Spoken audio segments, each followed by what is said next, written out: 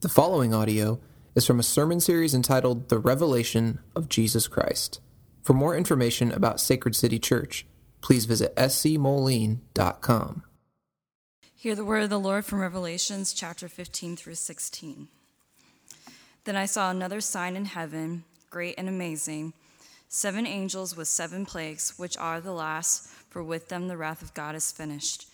And I saw what appeared to be a sea of glass mingled with fire, and also those who had conquered the beast and its image and the number of its name, standing beside the sea of glass with harps of God in their hands. And they sing the song of Moses, the servant of God, and the song of the Lamb, saying, Great and amazing are your deeds, O Lord God the Almighty. Just and true are your ways, O King of the nations. Who will not fear, O Lord, and glorify your name? For you alone are holy. All nations will come and worship you, for your righteous acts have been revealed. After this I looked, and the sanctuary of the tent of witness in heaven was opened, and out of the sanctuary came the 7 angels with the 7 plagues, clothed in pure, bright linen, with golden sashes around their chests. And one of the 4 living creatures gave to the 7 angels 7 golden bowls full of the wrath of God, who lives forever and ever. And the sanctuary was filled with smoke from the glory of God, and from his power, and no one could enter the sanctuary until the 7 plagues of the 7 angels were finished. Then I heard a loud voice from the temple telling the 7 angels, Go and pour out on the earth the 7 bowls of the wrath of God. So the first angel went and poured out his bowl on the earth, and harmful and painful sores came upon the people who bore the mark of the beast and worshipped its image. The second angel poured out his bowl into the sea, and it became like the blood of a corpse, and every living thing died that was in the sea. The third angel poured out his bowl into the rivers and the springs of water, and they became blood. And I heard the angel in charge of the waters say, Just are you, O Holy One, who is and who was, for you brought these judgments. For they have shed the blood of saints and prophets, and you have given them blood to drink. It is what they deserve. And I heard the altar saying, Yes, Lord God the Almighty, true and just are your judgments.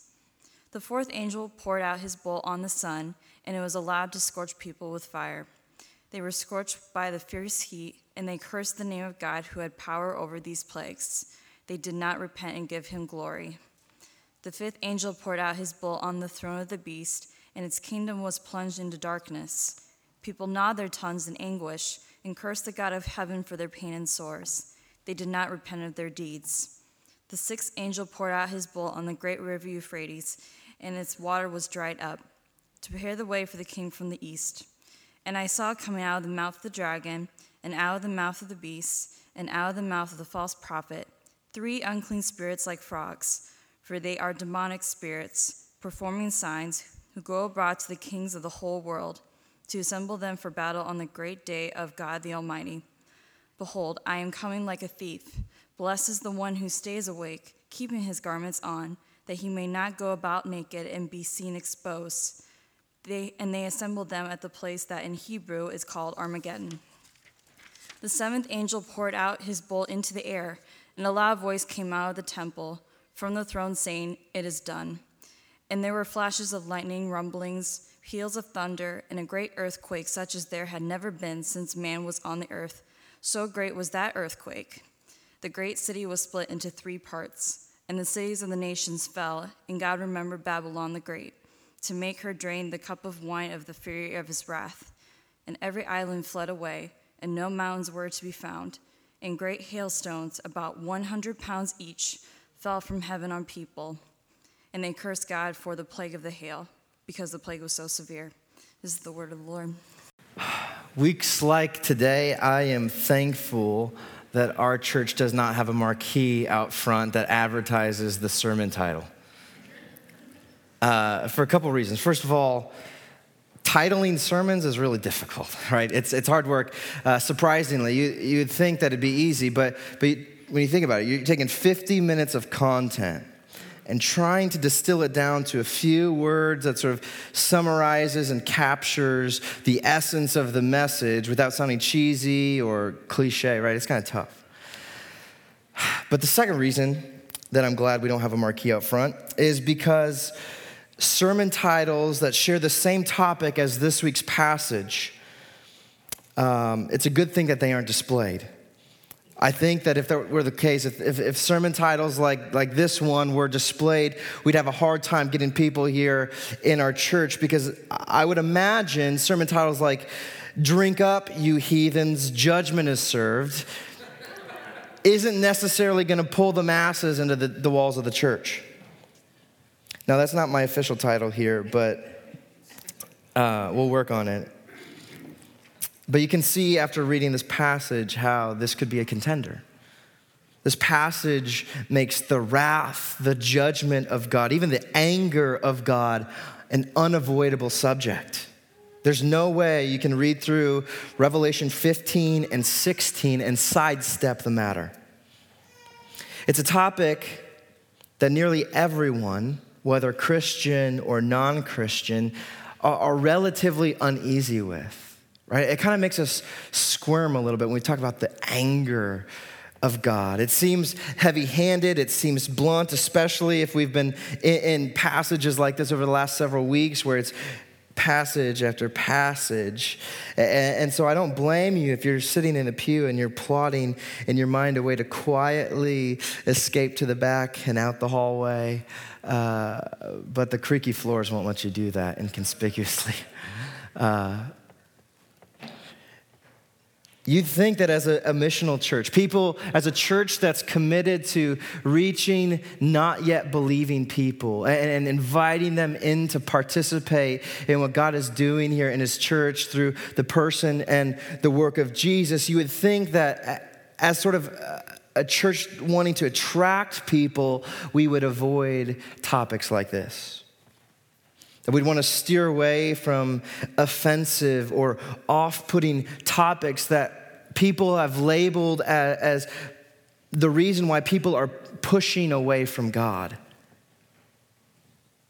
You'd say, well, let's stick to passages like John 3:16, for God so loved the world, or Ephesians 2, of God being rich in his mercy, or talk about 2 Corinthians 5, where God makes us a new creation. And yes, we love those things. We love highlighting God's love and his mercy, his grace, and his kindness. It's good for us to be drawn to these attractive characteristics of God. I would even label them, just for the sake of labeling them, more soft characteristics of God. And on the opposite side of those soft characteristics, we see the hard characteristics, like God's judgment, his wrath, his justice, the fact that he's a jealous God. And so we'd want to lean more toward the soft stuff instead of the hard stuff to pull people in, right? Now, there are churches and Christians that have been doing this, trying to accommodate the culture, make this message, make this God more palatable. They've been editing God for the sake of being missional. And so they avoid talking about sin. They avoid topics of God's wrath. They say, well, you know what, that was the Old Testament God. He just was really angry back then. Now he's kind of chilled out a little bit. New Testament God is all about love and grace and mercy. But not only is that terrible theology, right? Because we see God is the same yesterday, today, and forever. He's continuously the same through the Old Testament to the New Testament. But by omitting the hard parts about God, by cutting out his justice and his wrath, his jealousy and his anger, it's outrageously dangerous and tragically misleading. See, when we flatten God to fit our preferences, to fit our ideologies about what God should be like, it simultaneously flattens the good news of the gospel. Or to say it another way, when we take things out like judgment and wrath, we remove the necessary backdrop that makes the beauty of grace stand out.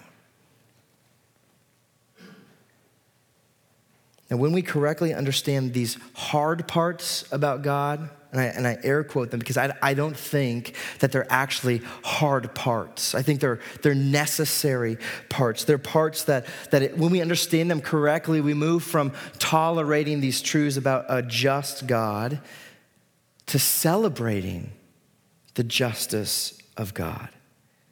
Instead of cringing at the thought of God's wrath and anger and justice being poured out, we worship, we rejoice, we celebrate.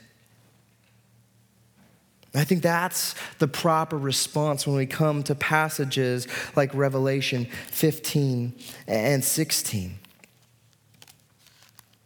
And the time I have now, I hope to make headway to that direction. To go from a place of cringing at the thought of justice to embracing God for who he is, to celebrate who he is and what he's done.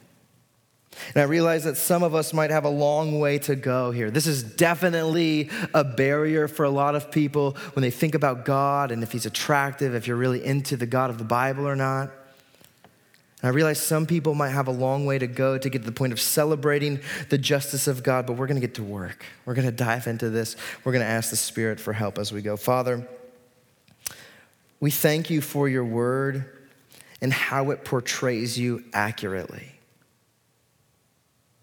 If it were not for your word, we would not know you. We would not know you to the extent in which we know you now. Sure, creation can tell us that you're the creator and you make beautiful things, but we would not be able to find out just how severe your wrath is, just how serious you are about sin.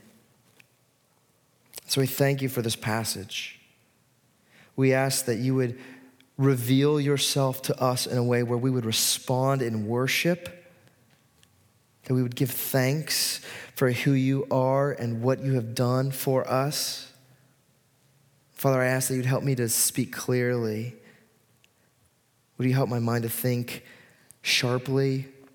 Would you soften our hearts to receive what you'd have for us, that the gospel would be good news?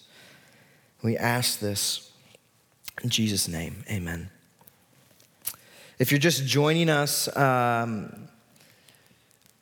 we're not a church that's just all about, we're not this fire and brimstone church. Stepping in here one Sunday, it might kind of feel like it, okay? But we've actually been in the book of Revelation for a few months now. And if we were to take a 30,000-foot view of the book of Revelation, the book of Revelation is showing us is how God makes good on all of his promises. Now, to oversimplify the promises of God, we can put them into two categories, two big umbrellas.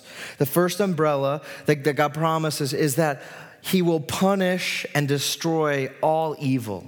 That anything that is not holy, anything that is not righteous will be wiped away in order to preserve his kingdom. And secondly, the other umbrella is that God will deliver his people from being crushed in that process. Those are the two big umbrellas. And really, as we talk about God establishing the kingdom of heaven here on earth, these are two sides of the same coin. That you can't have one without the other. And the last 10 chapters of Revelation have been chronicling how this judgment, simultaneous judgment and deliverance of God's people will unfold and actually is currently unfolding as we speak. This began with the 7 seals as Jesus, the one who is worthy, the Lamb who was slain, started opening the seals, which led to the unraveling of creation, right? Here's the judgment of God. But here in the midst of judgment, we see Jesus sealing in his people, protecting them from the destruction. Then we run into the 7 trumpet blasts that function as another procession of judgments. And then inside of those are the 7 thunders, which we don't really know anything about because John has said told not to write them down. But inside of these trumpet blasts, we see destruction is coming. God's wrath is bearing down on humanity and the world. But inside of the trumpet blast is the promise that the church, God's chosen people, will not be destroyed with the world, that they will be protected, that they will be preserved. Then we move into later chapters here, chapter 10 and 11, where there's a heavenly cosmic battle between Satan and the holy angels of God, which is won because of the blood of Christ.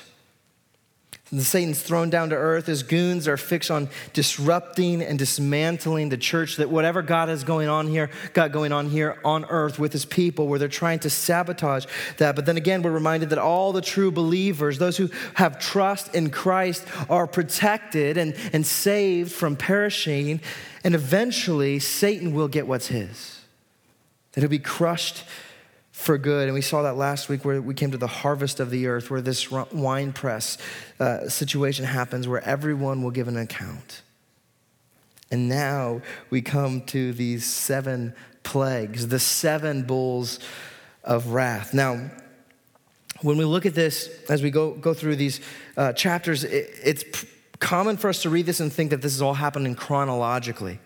That if we were to think that way, it would appear as if God has destroyed the world over and over again, at least 3 or 4 times by now.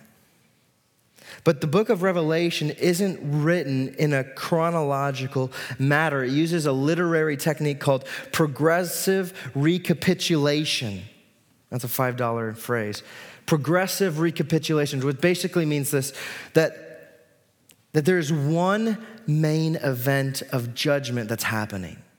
There's one main event. It's not the world getting destroyed over and over 3 or 4 different times. It's one event. But as this one event is unfolding, John is telling it from different angles. He's coming back to the same series of events and providing more nuance and more meaning to what's going on within God's judgment.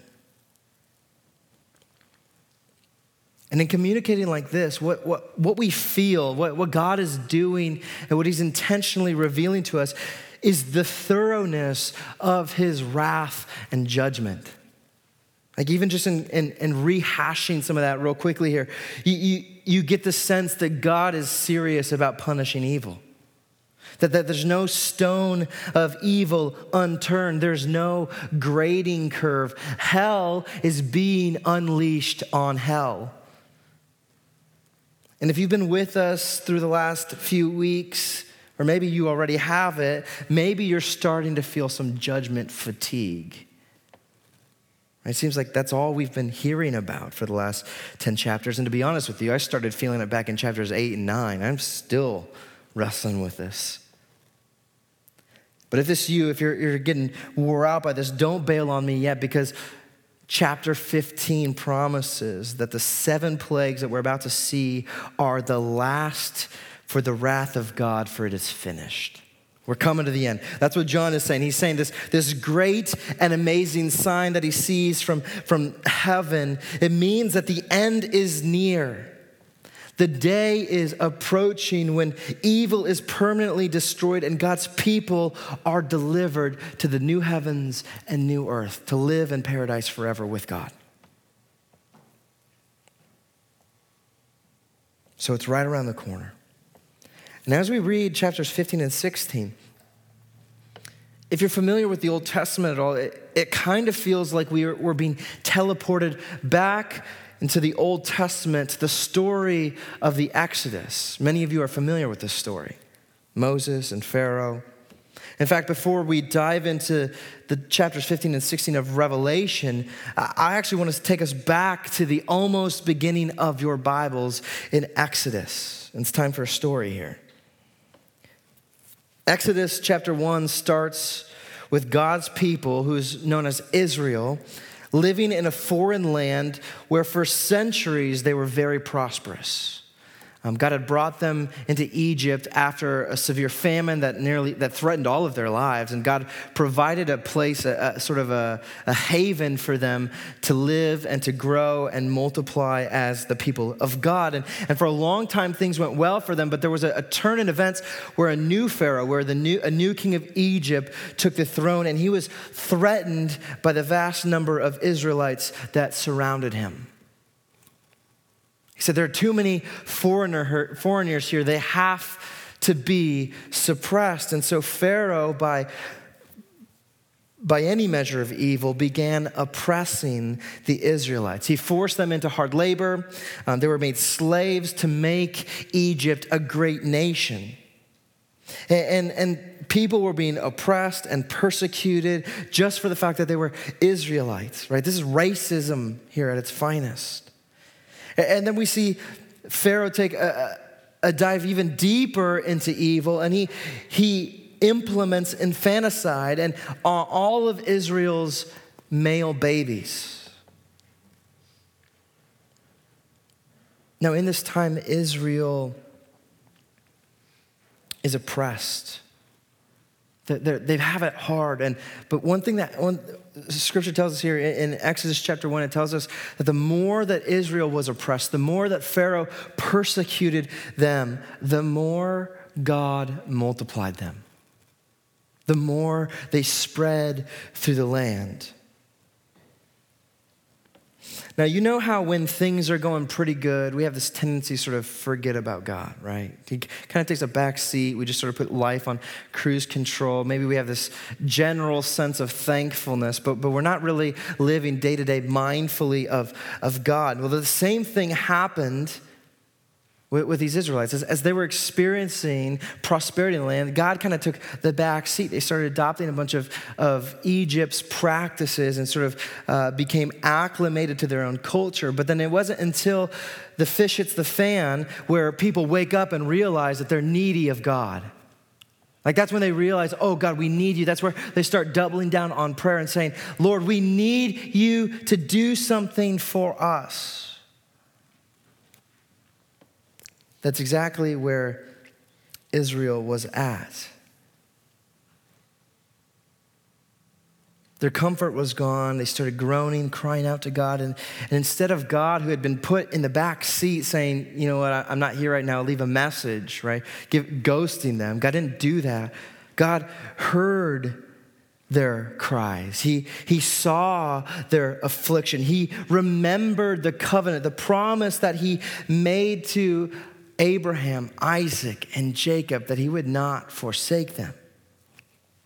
And God acts on it. Now, to the people who are saying, you know, God in the Old Testament is not very gracious, right there is one of 1,000 evidences of God's grace in the Old Testament. And through a series of events that could only happen by the providence of God, he calls a man named Moses to be the leader of the Israelites. He tells Moses, go to Pharaoh, who is, by the way, the most powerful man in the world. Go to Pharaoh and tell him, let my people go. Now, in this story, we already see how Pharaoh is essentially the epitome of evil. He's just an evil man. He has no thought toward God. And so when Pharaoh makes it, or when Moses makes this request, Pharaoh is unimpressed by God's demands. He brushes Moses off and basically says, who's this God that you speak of? I don't know him. And upon hearing of God's pending plan of deliverance, Pharaoh's heart gets harder and harder as time progresses. And then he applies more and more pressure, generating more and more affliction for the Israelites. But this doesn't scare God away. Moses doesn't back away and say, you know what, I guess, you know, we'll stay put here. He keeps going. God is bound to his people by covenant, and he wants them. And so God reintroduces himself to his people because most of them have forgotten about who this God is. And he does this in Exodus chapter 6.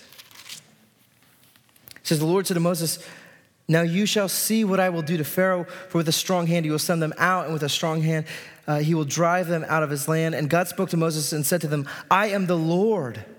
I appeared to Abraham, to Isaac, and to Jacob as God Almighty, but by my name, the Lord, I did not make myself known to them. I also established my covenant with them to give them the land of Canaan, the land in which they lived as sojourners. Moreover, I've heard their groanings of the people of Israel, whom the Egyptians hold as slaves. And I've remembered my covenant. Say therefore to the people of Israel, he says, I am the Lord. I will bring you out from under the burdens of the Egyptians, and I will deliver you from slavery to them, and I will redeem you with an outstretched arm and with great acts of judgment, and I will take you to be my people, and I will be your God. And you shall know that I am the Lord your God, who has brought you out from under the burdens of the Egyptians, and I will bring you into a land that I swore to give to Abraham, to Isaac, and Jacob. And here we see God tells us what he's going to do. One, he's going to deal with the Egyptians. He's going to judge them for their evil. And two, God is going to deliver his people. He's going to save them. And so God, in this act of judgment and deliverance, God starts dishing out plagues on the Egyptians as judgment for the way that they treated Israel. And it comes in 3 cycles here.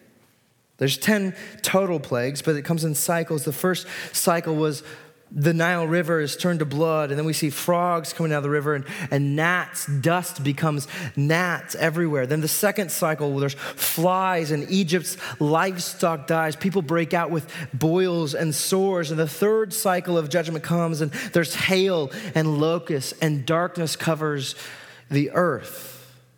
And with each one of these plagues, Pharaoh's heart gets harder and harder until God finally breaks his heart with the final plague, what's called the Passover. Now, this final plague is the most severe of all the plagues that God had unleashed on Egypt. And he did not do it without a warning. He told the people, this is coming. Here's how you can prepare for this. And he said, the angel of death is going to pass through at night, on a very specific night. And the firstborn of every child, the firstborn child and animal would die of every household in Egypt. Now, the only way to avoid this was to take the blood of an innocent young lamb and paint it on the doorpost. And so when the angel of death were to come to that house, he would pass over. His death would not come to the house. The angel would pass over that house, and God would spare their lives. Now, Pharaoh ignored these warnings. Most of Egypt ignored these warnings.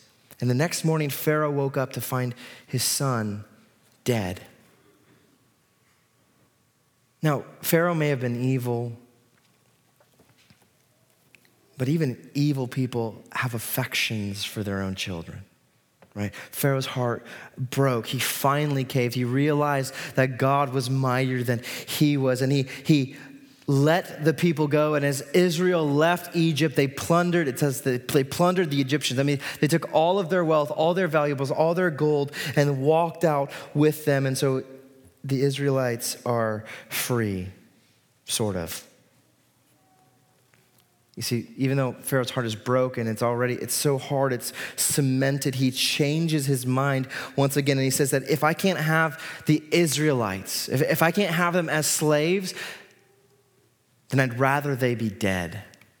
And he sends his army to pursue after Moses and God's people. And God's people are pinned between the death that's coming on chariots and the Red Sea, right? Either way they turn, there's trouble. And you probably know what happens next. God opens up the Red Sea. Israel walks through the Red Sea as if they're on dry land. And then behind them, God closes up the waters. Now here is God's judgment once again. God's people are delivered through the waters, yet it's in these waters that Pharaoh's army is destroyed. They get clobbered. In fact, the last words that they have is run away. Go turn around and run away, because God is for them and he's obviously against us.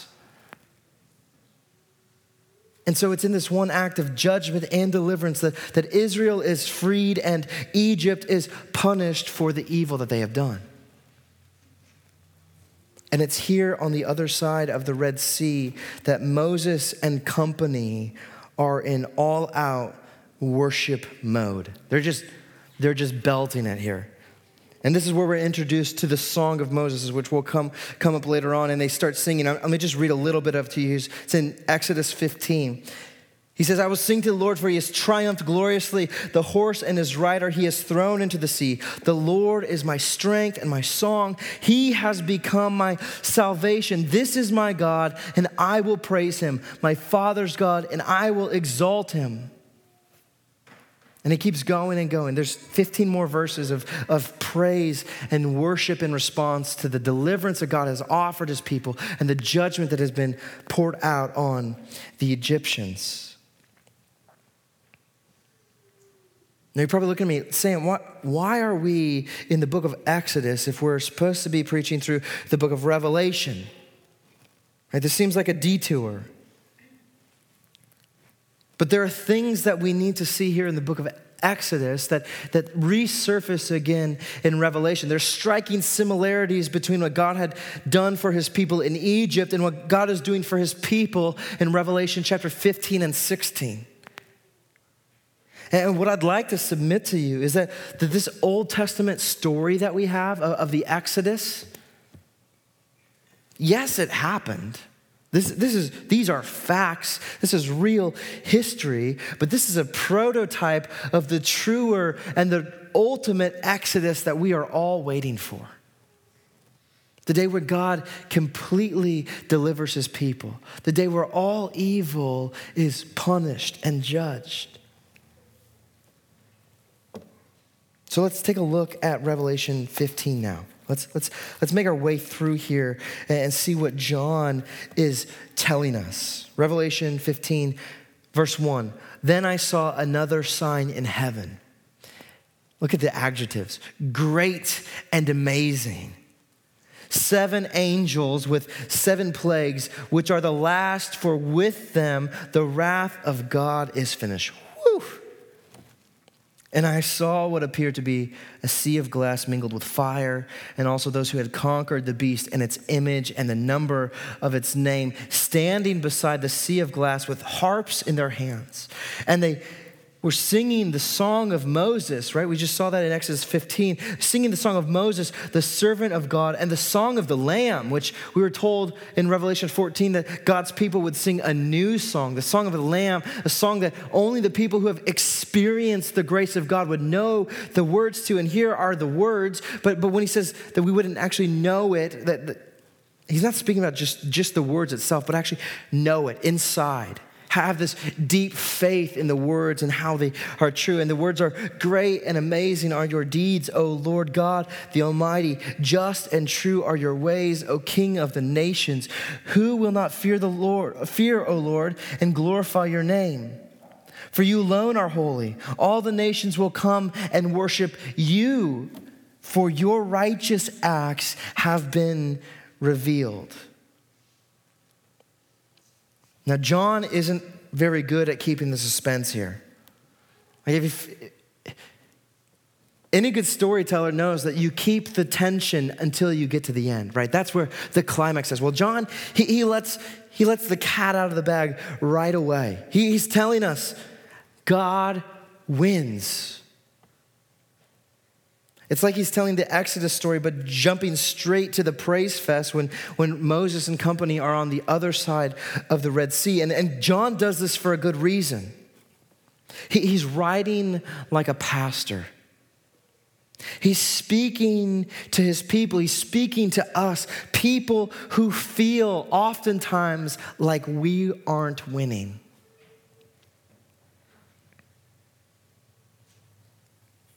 No, I felt like this a lot this week with some of the things that are going on in current events, looking at some of the external markers. For example, just churches are declining all across North America, right? Attendance is dropping, churches are closing, right? It seems like where are God's people going? Or you can sense this with our position in society. How the vice president's wife is just slammed this week for teaching at a Christian school that holds to Christians, biblically Christian sexual ethics. or about the heinous abortion bill that was passed in New York this week, or just culture's general stance of mockery toward Christians and Jesus. Right? It doesn't feel like we're winning. Or you can even feel this sort of internally, in a personal sort of way. Like I just can't get over my sin.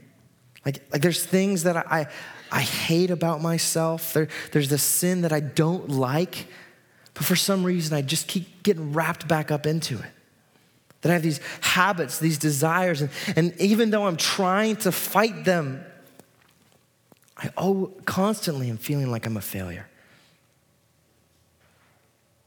And so this is sort of the reality. This is what it feels like for Christians. A lot of times it seems like things aren't trending in the way that we'd hope. And things aren't necessarily moving up and to the right. And so it's easy to feel discouraged. And John, being the good pastor that he says, no, Christian, look at this. Look at this. You're standing beside the sea of glass that is mingled with fire. Now, what's that mean? He said, you're standing on the other side of deliverance, that Jesus has delivered you. He's been victorious, that his life, death, and resurrection in your place means that you are a conqueror with Christ. You've escaped the oppression of evil. You've escaped being under the thumb of death and sin and the grave. The powers of sin are null and void over you. And he's saying, church, this is the reality that you need to anchor yourself in. Because even though circumstantially things don't look like they're going away, this is the true reality. We are more than conquerors with Christ. Now, to believe this, to really lay hold of this, for this to become an anchoring part of our life, it requires faith. It requires faith in things that we cannot yet see or things that we are not yet experiencing. But the promise that John lays out is that victory is around the corner.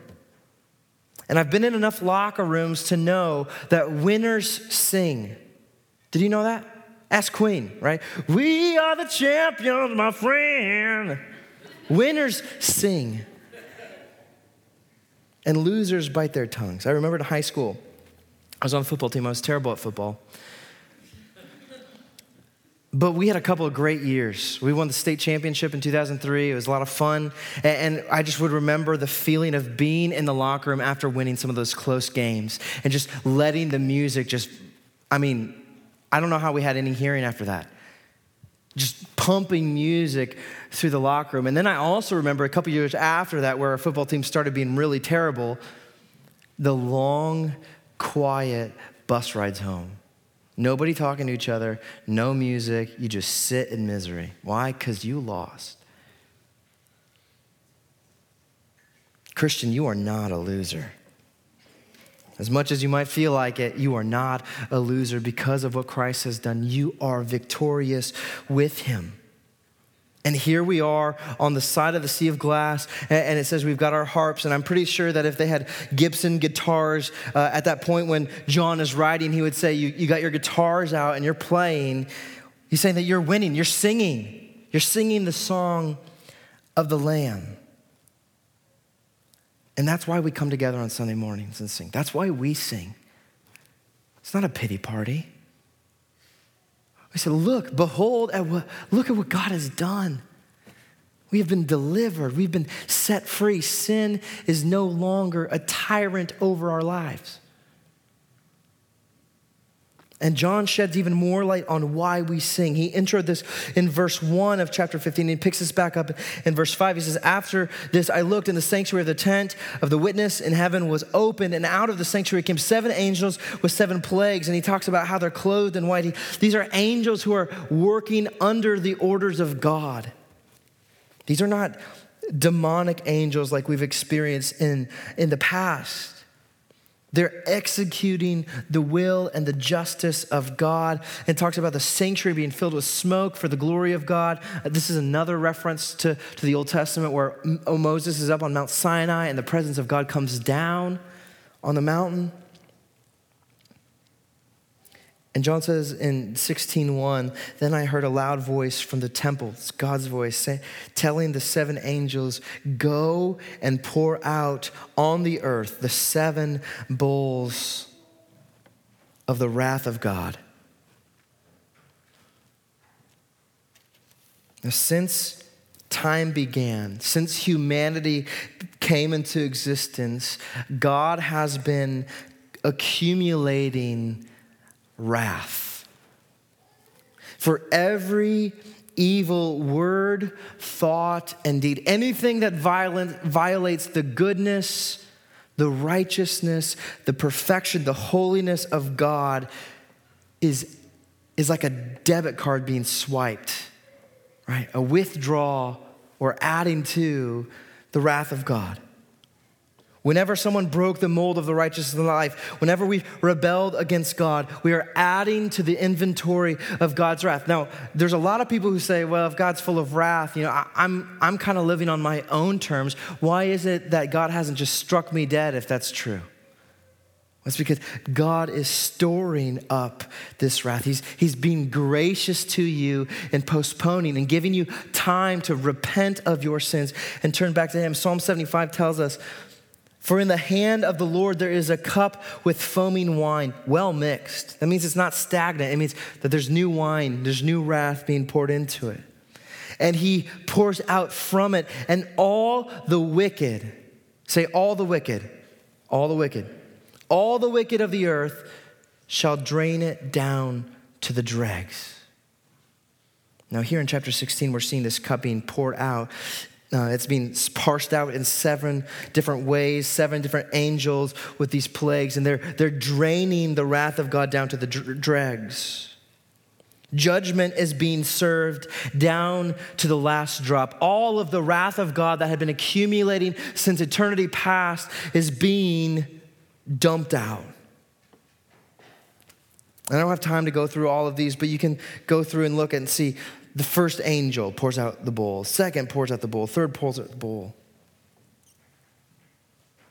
And as you go through this, there are distinct similarities between Exodus and the plagues in Exodus and the plagues in Revelation. There's actually a lot of similarities here between Exodus and Revelation. In fact, even at the beginning, where God's people are oppressed, the more they're oppressed, the more they multiply. That's very much true of the church.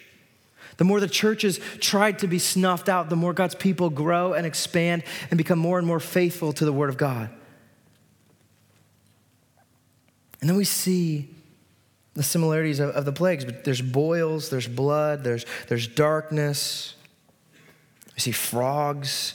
And this is affecting the earth, the sea, the economy, the kingdoms of the world.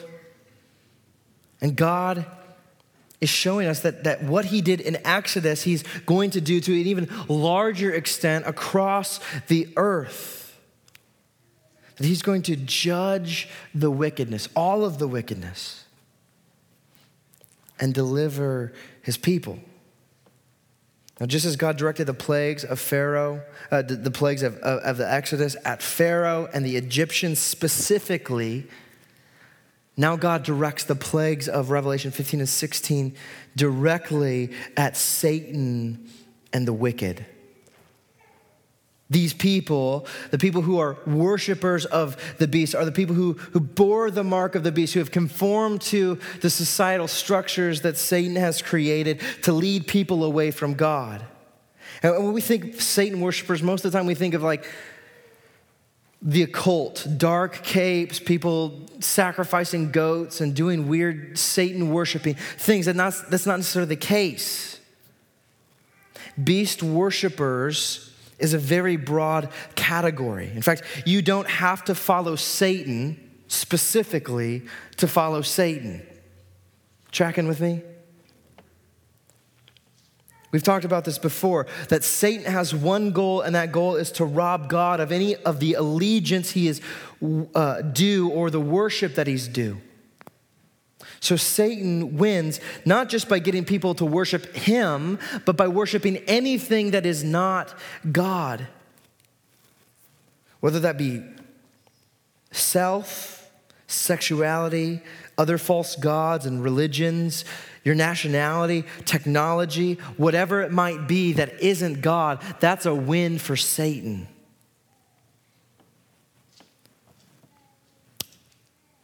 And Revelation has been very clear consistently that there are only two types of people.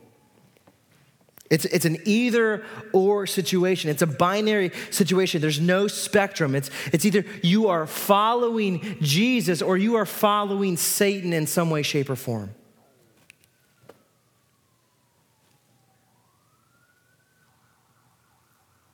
And we see this, that Jesus is, it's the 144,000 that's a representation of the church that goes wherever Jesus goes, that follow Jesus no matter what he says, the people who say that Jesus is Lord. So 24/7 with every area of life, whether that's work, our character, relationships, sexuality, money, parenting, or our worldview, we're saying we are following Jesus. And then there are those who don't. And by default of not following Jesus, they're following some manifestation of Satan, whether that's actually Satan or other religions or the popularizing general indifference toward God. Now I realize that that's a hard thing to say. That's hard for me to stand up here and say. And really, here's where the pushback comes in, and we start squirming at the idea of God judging or being some sort of judgment, because there are big implications to this. We can all relatively agree that it is good that Satan is judged, right? He is evil. It's good that evil be judged. But people who are following Satan, they have to be judged. They have to drink the wrath of God too, right? And we can lament and protest this because we all know people who don't follow Jesus that are good people, right? They're kind, some of them compassionate and generous. And we think these good people are going to be judged. That just doesn't seem fair. How could God do this? We say, I don't think I can believe in a God who would send good people to hell or unleash that kind of wrath on decent people.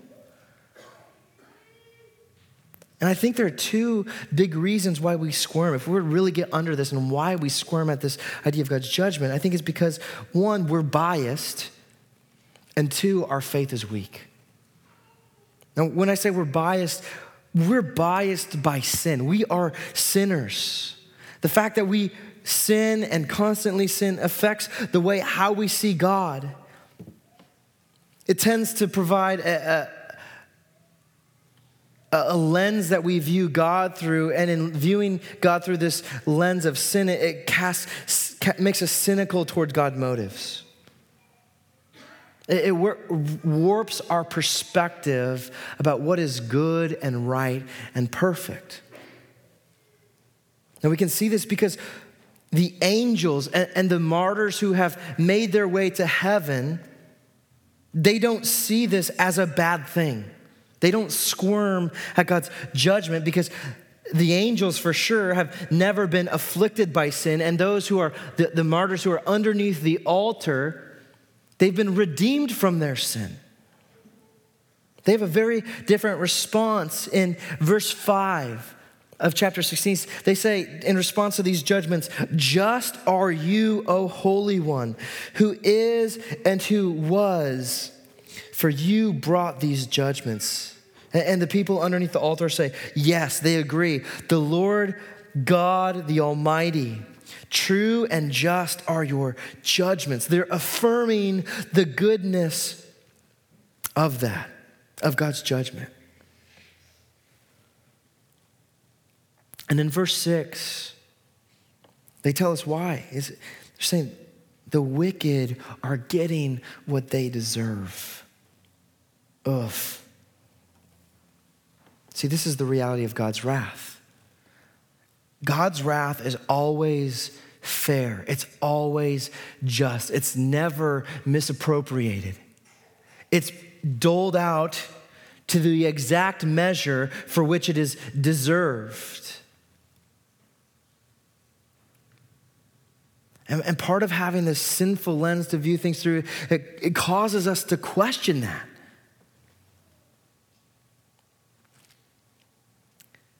But one thing is clear, just like Pharaoh, as the plagues confronted Pharaoh, his heart grew harder and harder. He didn't turn, he didn't repent. This is what happens to these people, to the wicked who are receiving the wrath of God. They're being cemented. Their heart is getting harder and harder. In fact, they're sticking to their guns. They have time and opportunity to repent, even far before this moment in time arrives.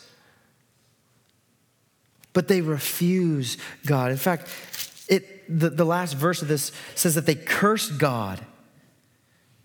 They cursed God because the plague was so severe.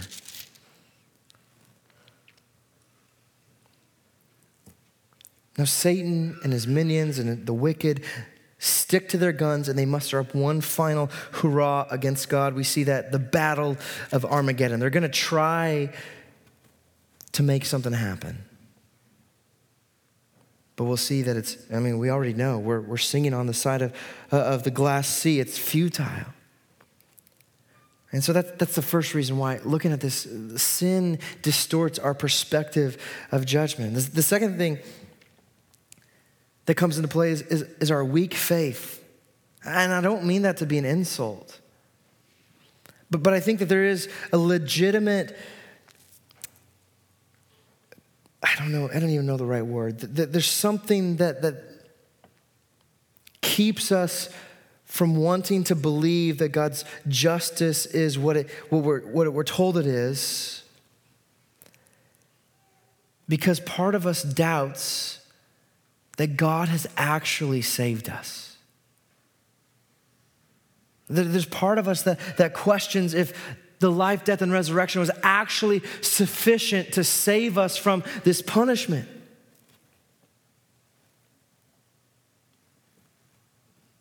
And so there's some of us that are just like, I hope that's not true, because I know I can't handle God's judgment. And so our weak faith keeps us from affirming God's judgment. Now, there's no question about the catastrophic impact of God's serving his judgment to the wicked. No one survives it. At the end, all there are is rubble. And just as Egypt is left in shambles by their plagues, so are the wicked. So is this world crushed by the judgment of God. The only difference is that the 7 plagues in Revelation are probably metaphorical for something even worse.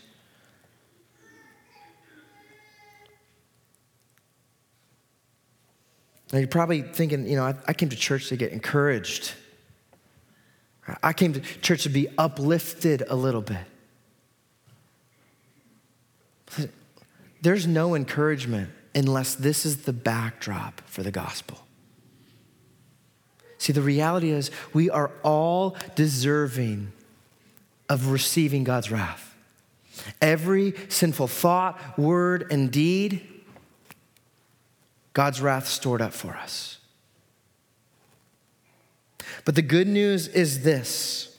Those who put their faith in Jesus, those who trust in Jesus and his work on the cross for our sins, we believe that he has absorbed the entirety of God's wrath for us.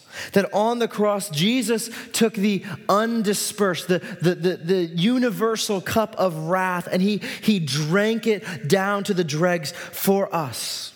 That he, the sinless man, was judged as if he were sinful.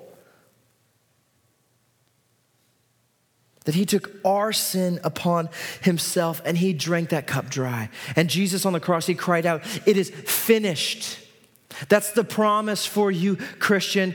When God looks at you, there is not a single ounce of wrath left to be directed at you. Jesus has taken every little drop. And there's some similarity here between Jesus on the cross when he cries out, "It is finished," and we come to the last seventh plague here where the bowl is poured out and we hear a loud voice come out of the temple say, "It is done." Here are your two options.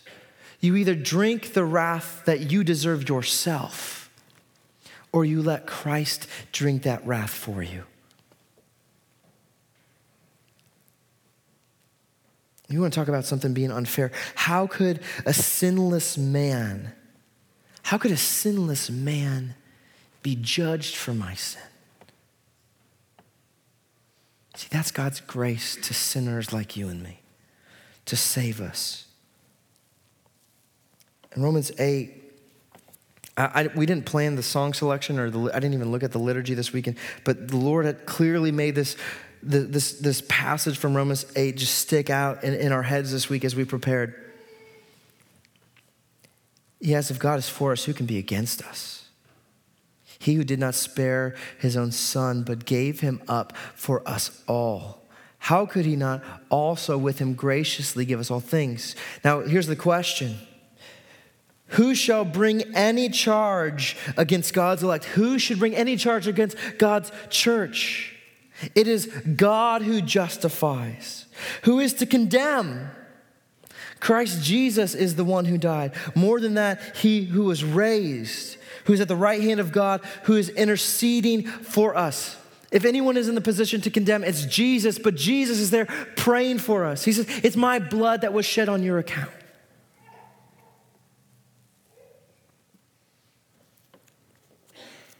See, the reason why we spend time talking about the judgment of God is because it's the backdrop for God's grace. If we don't see what's coming, there's no way we'd ever want to move toward God because of his grace. Now, kind of buried inside of chapter 16, there's a blessing. In verse 15, it's actually in parentheses. It's sort of like a side note. There's a blessing that also includes a little bit of warning. It says, Jesus is speaking to John. He says, hey, church, stay alert. Like look out. Sin is trying to devour you. Sin is trying to suck you into its evil vortex. Stay alert. And he says, clothe yourself. Now this goes back to the Exodus because in that night of the Passover, they stayed wearing their clothes so when God would pull them out, they'd be ready to go. He's clothe yourself, but he's not talking about literal clothes. He's talking about the righteousness of Christ. Toss out your rags of sin that you put on the righteousness of Christ. Now, the Lord's Supper is a meal that we come and we participate in every week, and it does something deep and powerful and profound in our souls. You probably don't even realize it. This meal makes us aware of the wrath of God because here we see it's Christ's body that was broken, not mine, not yours. It was his blood that was shed, not mine, not yours. And he did this so that you would be delivered. That evil and all wickedness would be paid for and you would be delivered. Let us come and let's take this meal and eat it and let's celebrate the victory that Christ has won us in Christ. Let's look at the beauty of God and his just and perfect judgments and give ourselves to the giver of life, to the only true and holy God. Father, we thank you for your word this morning. We thank you for placing us sort of in the tension of your judgment and your mercy. And Father, I believe that your Spirit has gone before us, and those who you are calling to yourself, you are softening their hearts, not hardening them to your judgment, but softening their hearts to your judgment to see that it is your good and perfect will that evil would be destroyed. It is your good and perfect will that you save your people and not destroy them with the evil that has laced within their DNA, but to pull them out of evil and to deliver them, to give us new life, to promise us life with you for now and eternity in the new heavens and new earth. God, we praise you and we thank you for what Christ has done. In Jesus' name we pray. Amen.